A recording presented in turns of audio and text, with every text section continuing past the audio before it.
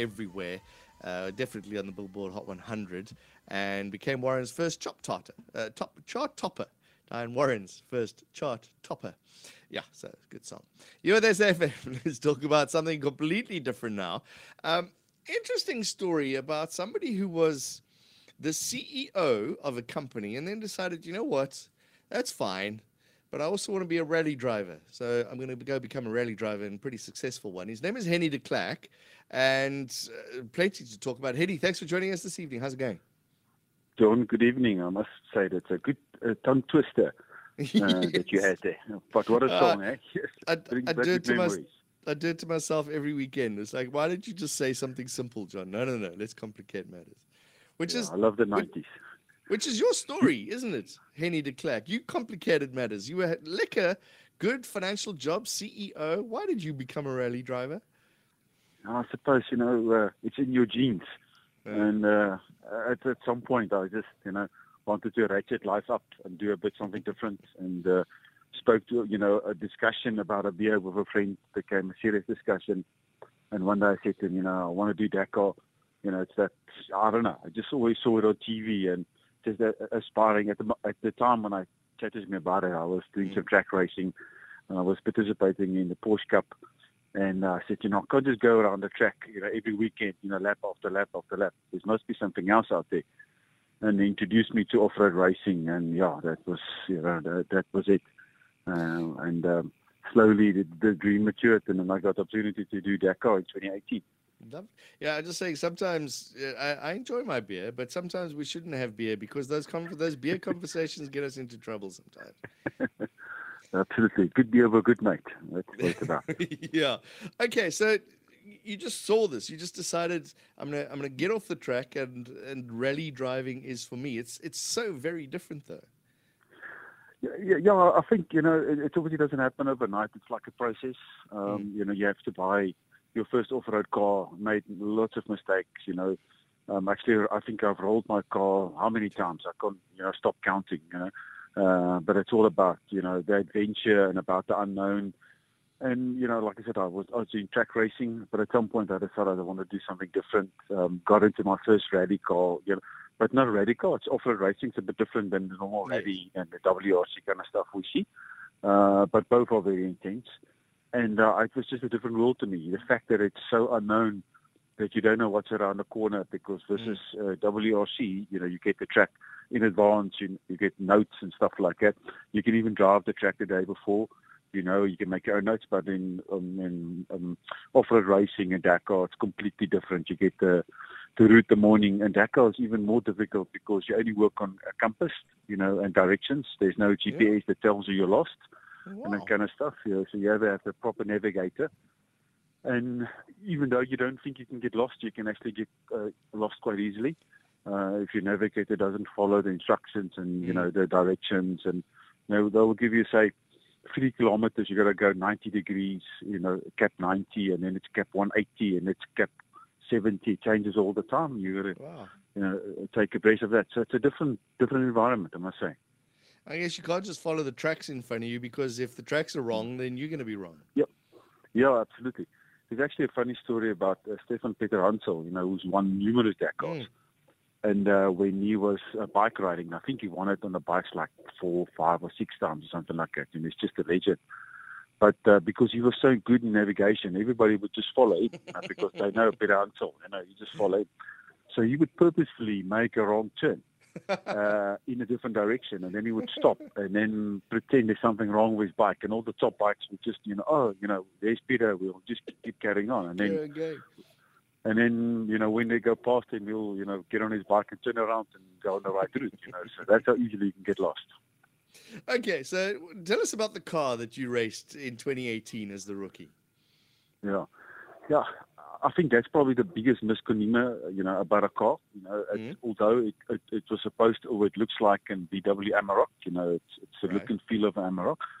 But apart from the headlights and the VW sign on the front, on the bumper, that's all VW that's in the car. Nothing else. Oh, really? Wow. None of those Dakar cars, none of the Toyotas, nothing is built by the manufacturer. They are custom built.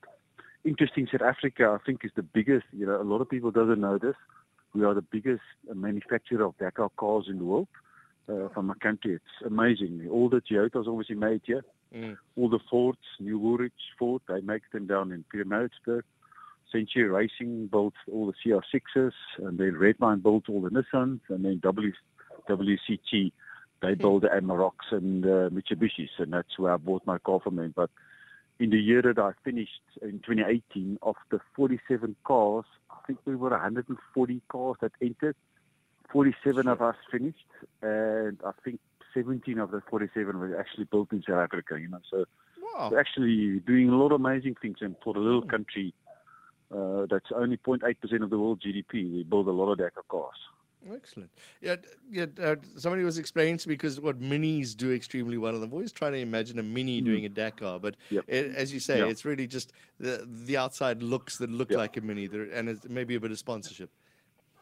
Only the engine's got to come from it's got to be a production engine. Can't be a specialized engine. So the Mini uses the 3-liter turbo, the diesel turbo from BMW. The Toyotas uses the Lexus, and now they use the turbos now, and that kind of stuff. So, and the Nissans would use the 5.6-liter Infinity engine, and the Ford would use the Mustang engines and so forth. But the rest, there's nothing. Remember, the rest is all custom built. It's a frame. But I think the most interesting development, probably a lot of people are not always abreast of, these Audis who've got the e-trons, that competed this year for the first year. Electric. It's that's the interesting part of it. It's actually they've got a 2-liter twin turbo engine at the back that makes 88 kilowatts. So it's actually just a generator that sits at the back of the car. Yeah. That makes 88 kilowatts of electricity, which then powers 2 electrical motors. So they're actually more or less fuel efficient than the V8s, but lots of people think it's because it's electrical. So it is electrical. It's electrical motors, but obviously there's a petrol engine that sits at the back that drives those 2 electrical motors and stuff like that. And I think Audi is probably it's maybe sometimes like Formula One, that the rules are, depends on how you interpret them. But those e-trons are on the brink of, but they're almost exploiting the rules, I would say. It looks like it's all branded e-tron, but there's no e-tron in there. Although it's 2 electrical motors. Okay, yeah, I understand. They've got a 2-liter turbo at the back charging it, running at 7,000. Wow. Yeah, they start them up and they run at 7,000 revs all the time. So yeah. And you've got torque. You've got torque from zero, which helps as well. Yeah. Take a guess how much torque those e-trons have got. I can't imagine. I don't know. I don't understand how torque works, but give me a comparison. Well, a high performance car would give you 1,000 torque. That's a lot of petrol turbo. You're lucky to get 1,000. That's a lot of torque. Those e-trons make 3,000 Newton meters of torque because it's all electrical and it's instant. Yes. Wow. Okay, so besides the Audis, which will obviously be the competition, you want to do this again. In fact, your third Dakar you want to do in a couple of years' time. Why does it take so long? Why can't you do the next Dakar at the beginning of the year? Yeah, interesting. Because so the rules changed quite drastically in terms of the new cars. You will see all the new Dakar cars. We call them big wheel cars. So they allow the 4x4 cars to have 37-inch wheels, which are significantly bigger than we're running at the moment. Also, you have higher suspension travel, which means the car has to change a lot. So you can't take an old car and upgrade it to the new specification. You have to build a new car. Okay. And new car built Toyota themselves, or Hall Speed, which only built 6 cars a year. And 2 of them would go to Nassar would get one, and Fenil would get one, and stuff like that. So it's not as though you can walk into a Toyota dealership and order one of those Hiluxes that you can do Dakar with, unfortunately. And also the price tag are quite high. So there's quite a long waiting list that you have to get on to try and get a new car and stuff like it. Like I said, but Ford, new Woolwich building and stuff like that. But it's at least a year that you got to wait for a car. So it's a lot because they don't build a lot of them. Like I said, even Hall Speed only built 6. Ford probably builds 4, 5, and Redline would probably build. It's a bit of a different car, but they'll build like 10 and stuff like that. But everybody wants one, so you got to wait. It takes quite a while. What are you doing? You're doing the Moroco Desert Challenge. What are you driving in that one then? Yeah, so yeah, we're getting our Toyota at the end of November after a 1-year waiting list. So we can't wait. Yeah, so we ordered in September last year, and we're getting it in November this year. Talk about lead times. But I must say, the war in Russia and Ukraine didn't do us any favor, because surprisingly, some of the components in the gearbox that goes in the car, which is a SADF racing gearbox, which is a very specialized gearbox. You won't believe it weighs 30 kilograms for that whole big car. It's a 30-kilogram gearbox, so it's quite small and petite. But with as smaller it is, as expensive it is. But some of the components come from Ukraine, so there was a massive delay in ordering those gearboxes and stuff like that. So everything added up. But yeah, we'll would get the car at the end of November. Then we'll do some testing on it. Just some preparation. And then interesting, we have to ship although the Morocco rally, that's part of my preparation for 2024, we'll go do the Dakar again. But that's why I want to do Morocco next year. But we've got to ship in February already, because you know what's happening in Durban at the moment. Yeah, good point. Yes, there's a lot of ships. There's a lot of ships to the sea to my left here. Yeah, there's a lot of delays all over. So they say shipping time from South Africa to Spain, where we've got to ship it, about 47 to 50 days. Wow.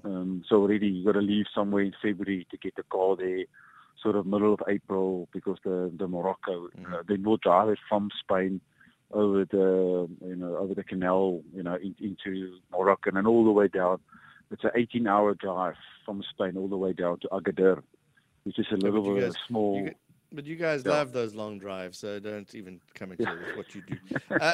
Hennie de Klerk, you started at the beginning about navigation, and you were telling us some of the tricks. Who's your navigator, and what sort of trust and team building do you have with your navigator? Yeah, so his name is Adrian Roots. He's been navigating me for a couple of years. Nice, solid youngster. And you can be the best driver in the world, but if you don't have a good navigator, and you can see these top drivers, especially sometimes when Hennie doesn't do well or he struggles, then in Dakar, it's just mean to me his navigator is not gelling. And you can see Nassar is doing so well at the moment because he's got the same navigator, and they really, have got a good relationship with each other, because you only, it's long hours in the car, and it's highly tensed. So we would do 350 to 500 kilometers a day would be our racing kilometers on a Dakar stage. And Dakar now is 15 days, the racing, so it's about 5,000 racing kilometers for the period. That's long. Imagine, racing to Bloemfontein flat out. There's no stops, there's no engine, there's no wimpy,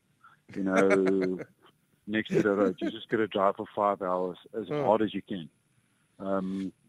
The top speed is now limited to 170 kilometers an hour. They don't allow you to go over it. But you will try and, if you consider it 170 all the time. Yes, good luck. On off-road. On off-road, yes. Yeah, you're not on a nice flat highway. Not at all, yeah. I do have to ask the question quickly before you carry on. How do you wee? Yeah, you use a pee pipe. Really? You wee while you're driving? Yeah. Okay. So a lot of people would use nappies, adult nappies. That's one thing. But I got used to a pee pipe. It's a medical condom that you put on with a little bit of pipe that you strap on it, and then in the car you've got a little, make a hole in the car, and it connects to another pipe. So It's uncomfortable at times. It's not easy. I can imagine. In a fire suit with a helmet and the balaclava and all those things as well. Yeah. And a pipe sticking out of your leg. I just one day I want to go to a beer fest with one of those, and I just want to drink lots of beer and just stand there and don't have to queue. Remember what we said at the beginning: nothing good starts with a beer conversation. Hennie de Klerk. So you were telling us about the relationship. So you really have to be able to get along with your driver, not just trust them, but also to be able to sit next to them in those pressure conditions for 8 hours a day. Yes, yeah. I mean, absolutely. You actually, and you speak so much to each other. At the end of the day, you know each other inside and out, because apart from the 5 hours the 500 kilometers, 500 kilometers for us would be a good 7 hours of racing. although we can do 170, they want to try and give us an average speed of 70 kilometers per hour over the race distance. So you might have some fast sections, but they'll at some point they're going, you're going to have slow sections as well, because they want to average, call it 70 to 80 kilometers an hour. So once again, 500 kilometers, you're in for 7 hours in the car. So in that 7 hours, you don't talk a lot. You listen. It's critical that you listen to what he says and what you've got to do and when you've got to turn, because once again, Dakar is all about driving a compass. You don't, you follow the road, because the guy that plotted the route must have driven there as well. It's not as though you're driving in the bush and there's no road. If you do that, then you're lost. But the previous guy who originally plotted it out, he followed the route. They've got a Hilux 4x4 D4D, which they do the scouting. So it's doable in an off-road car. But you've got to listen to him so carefully because we've got what they call it a waypoint. So you'll probably get, call it 300 waypoints a day. That you've got that every time you've got to pass the waypoint with 30 meters of accuracy. Wow. So if you don't hit the waypoint within 30 meters, you miss the waypoint, and then you'll pick up penalties. And if it's a difficult waypoint, like in the dunes and it's technical, you'll get a 2-hour penalty if you don't get it. So you really got to listen to him and make sure you follow the direction he tells you. Hennie, I could talk to you for the rest of the night, but unfortunately we're out of time for now. We'll definitely catch up with you before you go off to Morocco, if that's all right, and we'll see how your preparations are going. Fantastic. Looking forward to talking to you, John. Excellent. Thank you. Hennie de Klerk, founder. Play some more 90s. Yeah, we'll do. We'll see what Ben's got lined up for us there. Founder and CEO of TreasuryONE, and now off-road racer. And he was a 2018 Dakar rookie winner, taking part in the 2024 Dakar. So he's planning for that already with the Moroco Desert Challenge next year. So good luck to him. We'll catch up with him once he gets his new car. We'll see what it's like.